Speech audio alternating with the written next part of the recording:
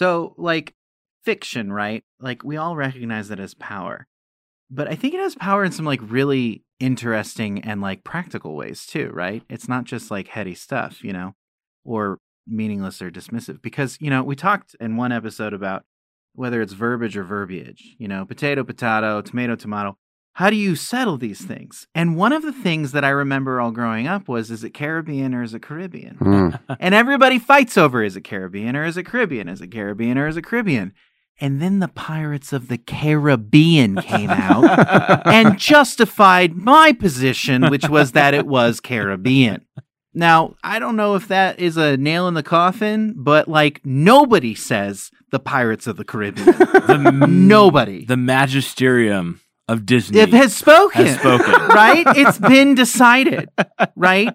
Otherwise, we got to say, well, it's Pirates of the Caribbean, Pirates of the Caribbean. Kind of depends on what you think. No, my friends. No. It has been settled. Disney has spoken. So it has been said, so it shall be written, so it shall be done. And that's the power of fiction. All this other stuff we're going to say in the rest of the episode, who even cares? As long as we know how to pronounce the Caribbean, I think we're good.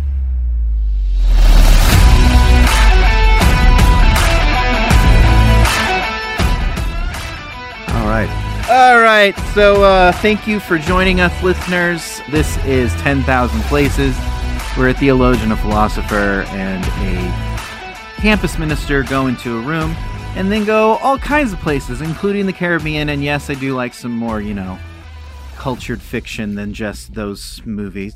I haven't even seen the last two. But anyway, I'm Alex Gilner. I'm Justin Aquila. I'm Lewis Pearson. And this is 10,000 Places. Today, we are indeed talking about Johnny Depp. Fiction. Who may or may not be fiction at this point. I mean, does anybody even know? Right? Yeah. Yeah.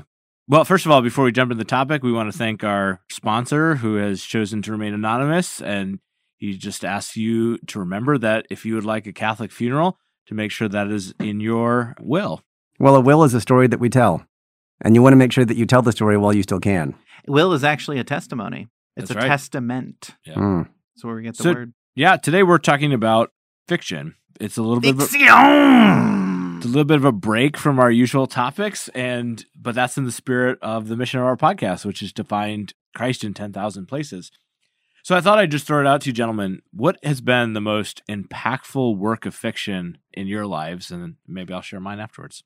Could I give a small apologia for fiction before I give mine? Yeah. A little defense of fiction?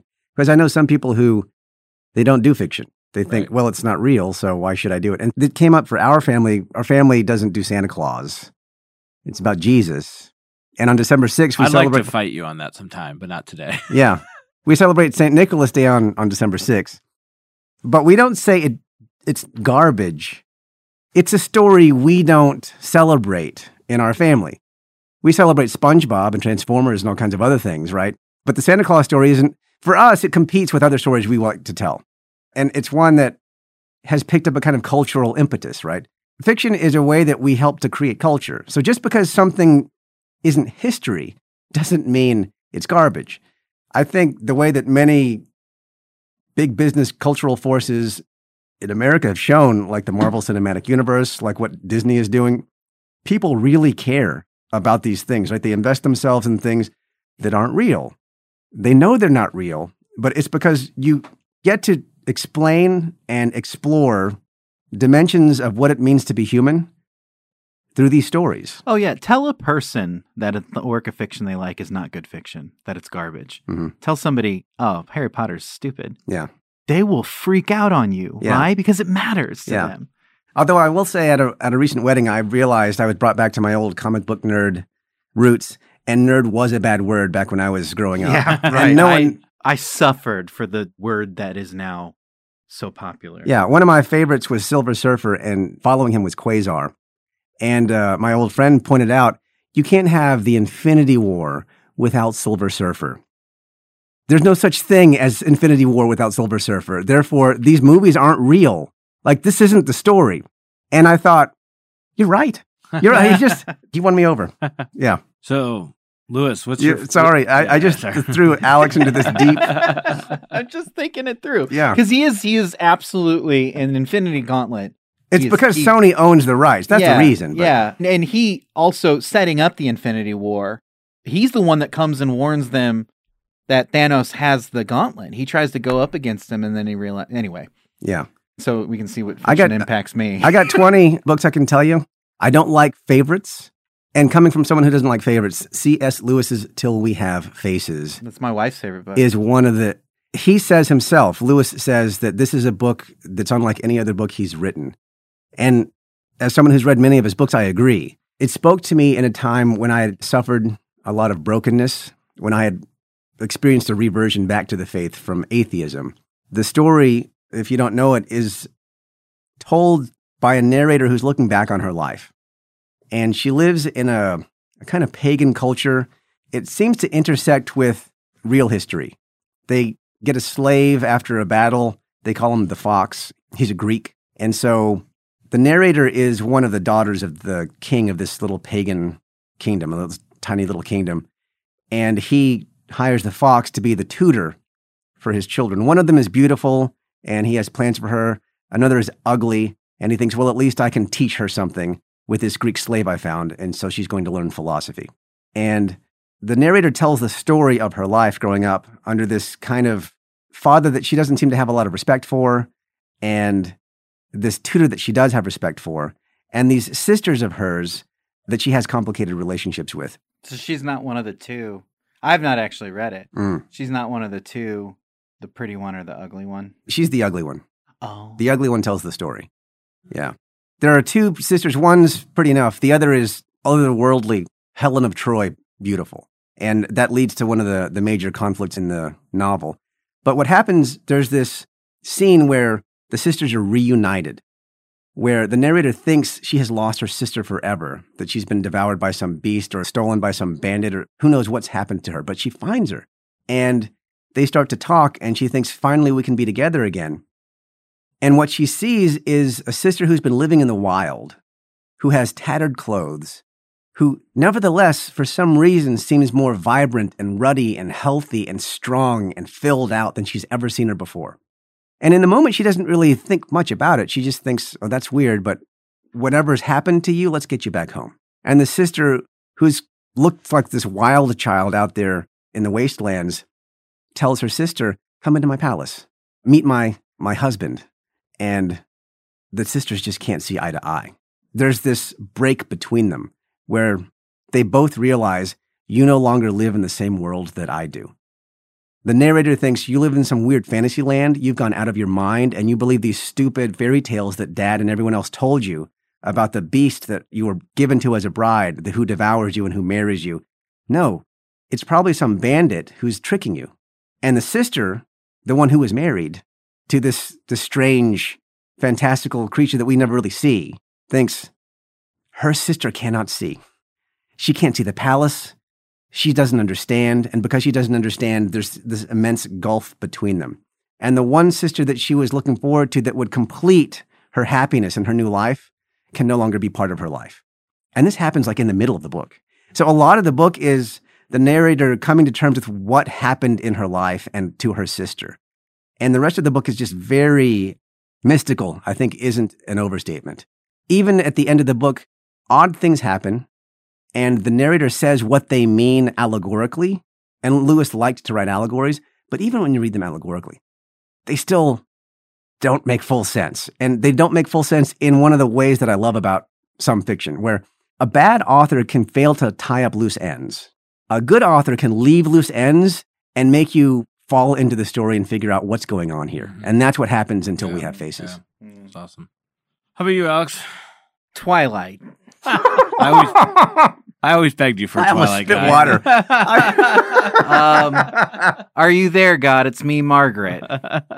No, honorable mention, of course, for me, for actually the Space Trilogy. C.S. Lewis. C.S. Lewis. That actually impacted me a lot. And honestly, people love Perelandra. It's my least favorite of the three. It's amazing. I love it. But it's my least favorite of the three. Out of the Silent Planet is just otherworldly. I mean, all puns intended, I suppose. And that hideous strength, it's a little bit of a slog at times. It's not as snappy and clean as the first two, but man, is it amazing and has some of the deepest Yeah, listeners, Like- if you're, I think you can call it science fiction in a sense, but it's more than science fiction. But if you're interested in science fiction, highly recommend Yeah. C.S. Lewis's The Space Trilogy. But, all kidding and honorable mentions aside, I have to go with the boring Catholic boy answer. It's The Lord of the Rings. There's so you can't many... beat that. You can't No. beat You that. just can't. And I thought about it as we were getting ready of should I do maybe The Violent Bear It Away, or, even something a little bit more visceral, like Lord of the Flies really affected me. And I know you have your qualms with that, Lewis, but there's a lot of works of fiction throughout the years that have deeply affected me. But Lord of the Rings just does top them all. And really, so for me, and one of these days we got to do a top 3, what's your favorite myth? Oh, yeah. And maybe what's your favorite Old Testament story? We can make it a top 3 Yeah. thing that we do. But for me, so much of why I love theology and philosophy and why all that comes together for me in scriptural studies is because I love mythology. Mythology, Like the ancient sense. yeah, in the elegant sense of stories that explain the world, right? And not Not the fairy tales we make up because the world is big and scary and I don't understand it. right. And certainly yes, we now look at, the Olympians or the Egyptian pantheon and we think, oh, that wasn't true. It was all myths. And we get in our mind that the word myth means, just a false story. And no, mythos, the word in Greek that it comes from, there is a story that explains the world and why it is the way it is and where it came from and where it's going. And in this sense, actually, the Bible is myth. The resurrection of Christ is myth. The Exodus narrative, the Genesis stories, these are myths in that regard. It doesn't mean they're false. In fact, I think they're absolutely 100% true. But mythology is a way of explaining the world. And to see an author do that, I've often thought to myself, if I ever did fiction, I'd want to do for the biblical mythology what Lord of the Rings does for the Norse and Old English mythology and kind of create this world. Yeah. But then I think didn't the Bible already do that? So I don't know. And the Silmarillion kind of does a little bit of that. Yeah, it really does. Yeah. And when I say Lord of the Rings, I mean the whole thing. In fact, when I was finishing undergrad, I was either going to go study literary criticism and become a Tolkien expert, or I was going to study church history. And it was down to those two. And I ended up choosing church history, in part because Tom Shippey, an excellent Tolkien scholar, had retired and I really wanted to work with him. But it was it was a near miss. I'd be a completely different person. I wouldn't be. There's almost, if I had gone down that road, there's almost no way to imagine that I'd be here in Fort Wayne, married to Mary Beth, and talking to you two yokels. Well, thank God for Tom Shippey's retirement. I know, right? But no, it's amazing. But I was studying it and everything. And to narrow down why it's so impactful to me is in so many ways. How could I even do that? You got 3 hours. I know, right? Yeah. But to really kind of hone in on one aspect is that The Lord of the Rings taught me about imagination. And not imagination in the kind of chintzy sense we use it in kind of common parlance, or even I think a pretty superficial sense of it's the way we create things and it's our, but the idea that imagination is worldview applied to reality. Imagination is what allows us to understand the world based upon the stories that we think are true. And so this is what's so important about the Catholic imagination, the biblical imagination, the Christian imagination is, any philosopher and theologian truly worth their salt, any intellectual worth their salt knows that you can understand the world without God completely and try to explain all of his evidence, and you can do it with. But both of those are instances of imagination. And so to see Tolkien, who was a genius, who understood imagination and myth and why these things, and I think it's why everybody tries to allegorize it to things that were happening in his life and the war and all that, and why he himself was resistant to that. I don't think because I think his distinction between allegory and applicability is real, but I think that part of the reason he was resistant is because he knew what he was doing. And what he was doing was not social commentary. What he was doing is building a world through imagination. And so he was resistant to those things, partly because he understood what myth really is. And that's why he says one of my favorite things that anybody has ever said, in Christ, all myths come true. Hmm. You know? Yeah. On Fairy Stories is not a work of fiction, but also a deeply, deeply powerful and impactful work about how I think about the imagination and how all stories are really telling the story. And to augment that point, G.K. Chesterton in his book, The Everlasting Man, talks about mythology. And not myth, mythology, right? This is two Greek words, mythos, logos. Yep. A story and an account. And the way Chesterton puts it, what Christianity does, myth is what the poet does. Logos is what the philosopher does. The poet paints a picture. The philosopher draws a diagram. And they do very different things. Mm-hmm.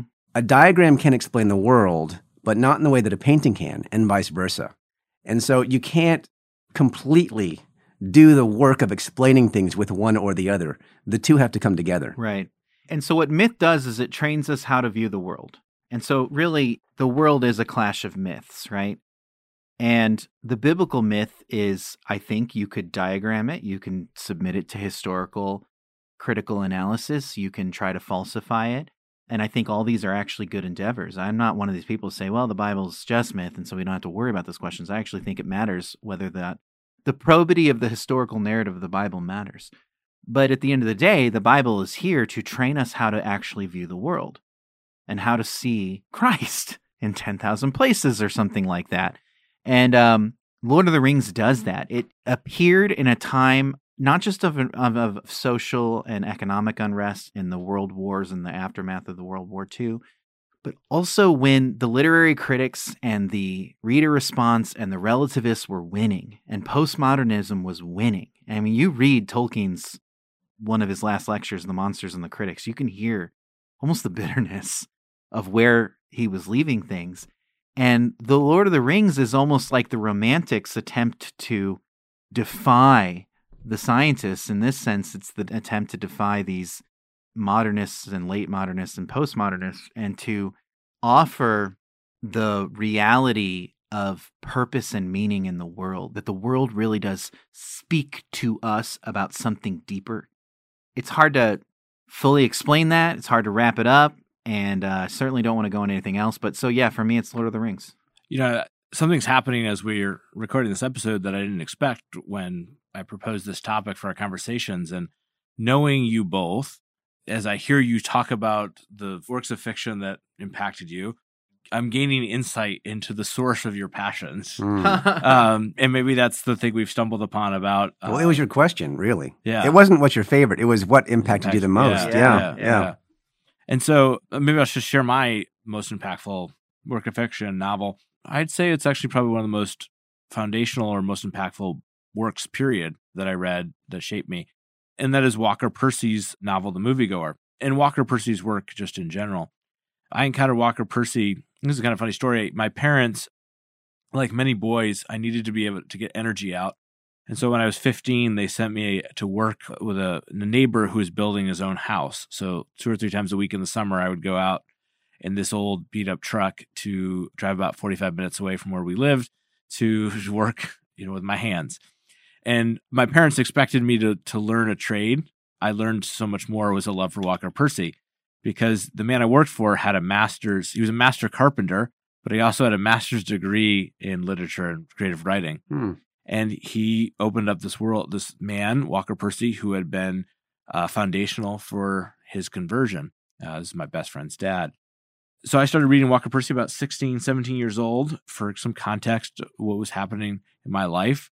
The 9/11 had happened a year or so prior, and the sex abuse crisis had just broken out, the Boston Globe spotlight story.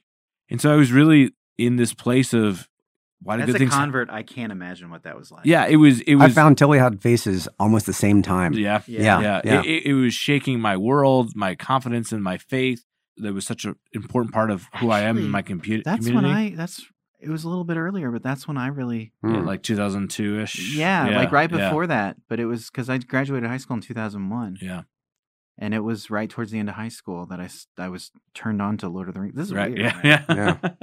Holy Spirit. Yeah. And so I needed answers. And Walker Percy's novels are usually about characters, usually male characters, who feel lost in the world, especially in the moviegoer, launch on a search. So the premise of the moviegoer is there's this man who goes to movies as a hobby, but it's really to distract himself from what Walker Percy calls the everydayness of life. And it's a beautiful story about this young man who's about 30 years old and his conversion experience.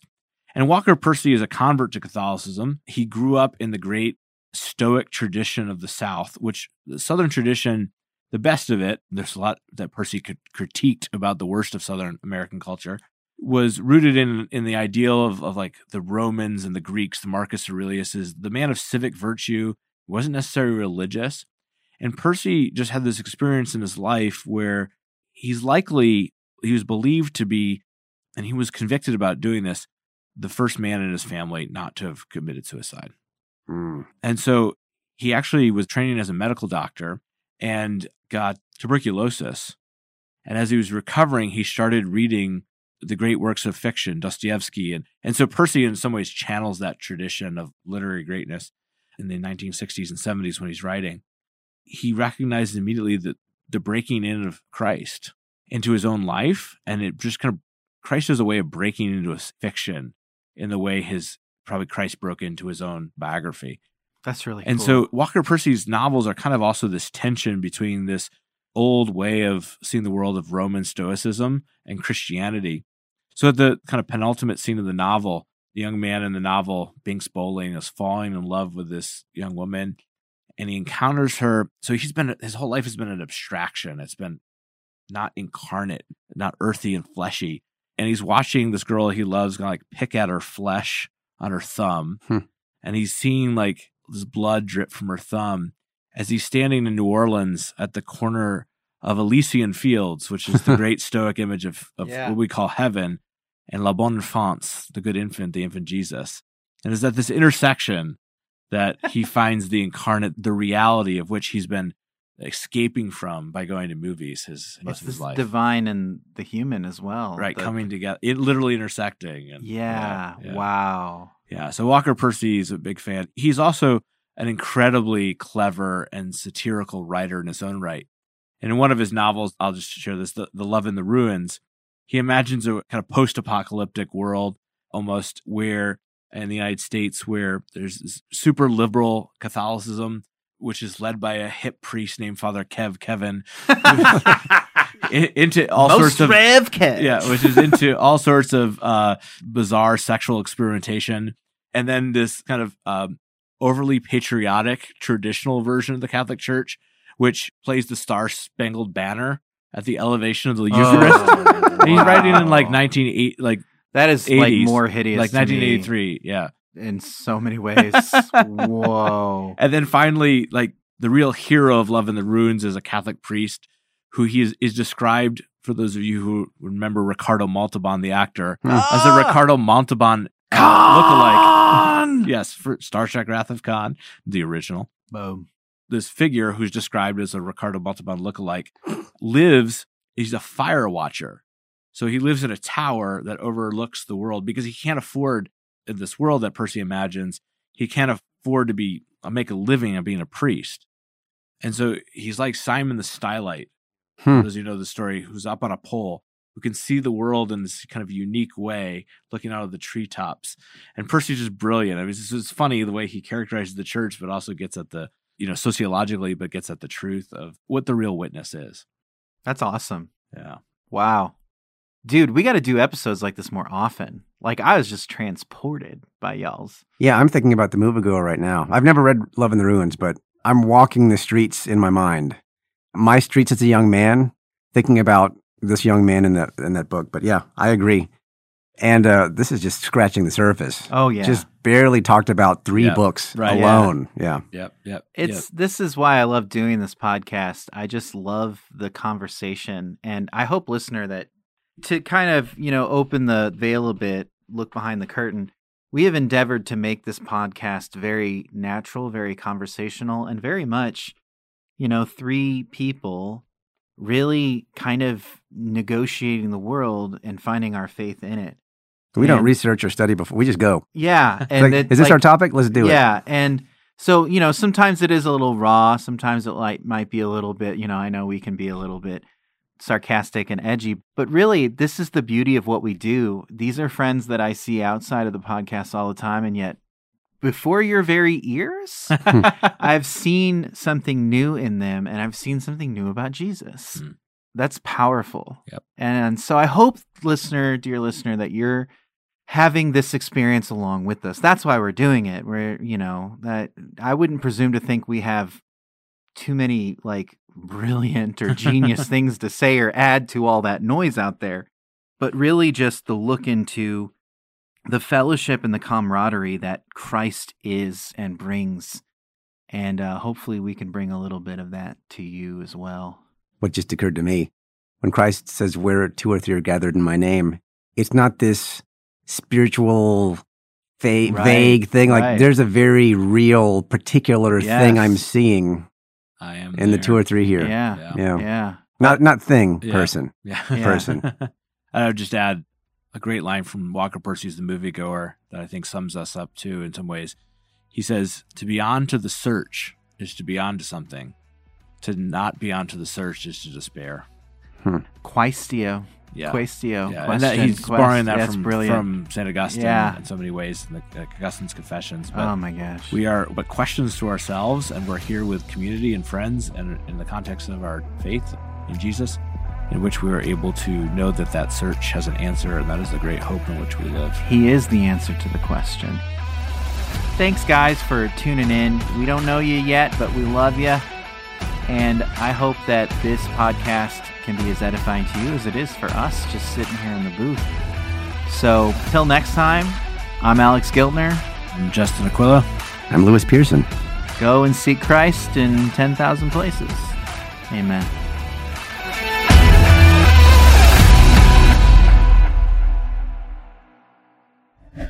This show is a production of the Spoke Street Media Podcast Network. For more great podcasts, visit spokestreet.com.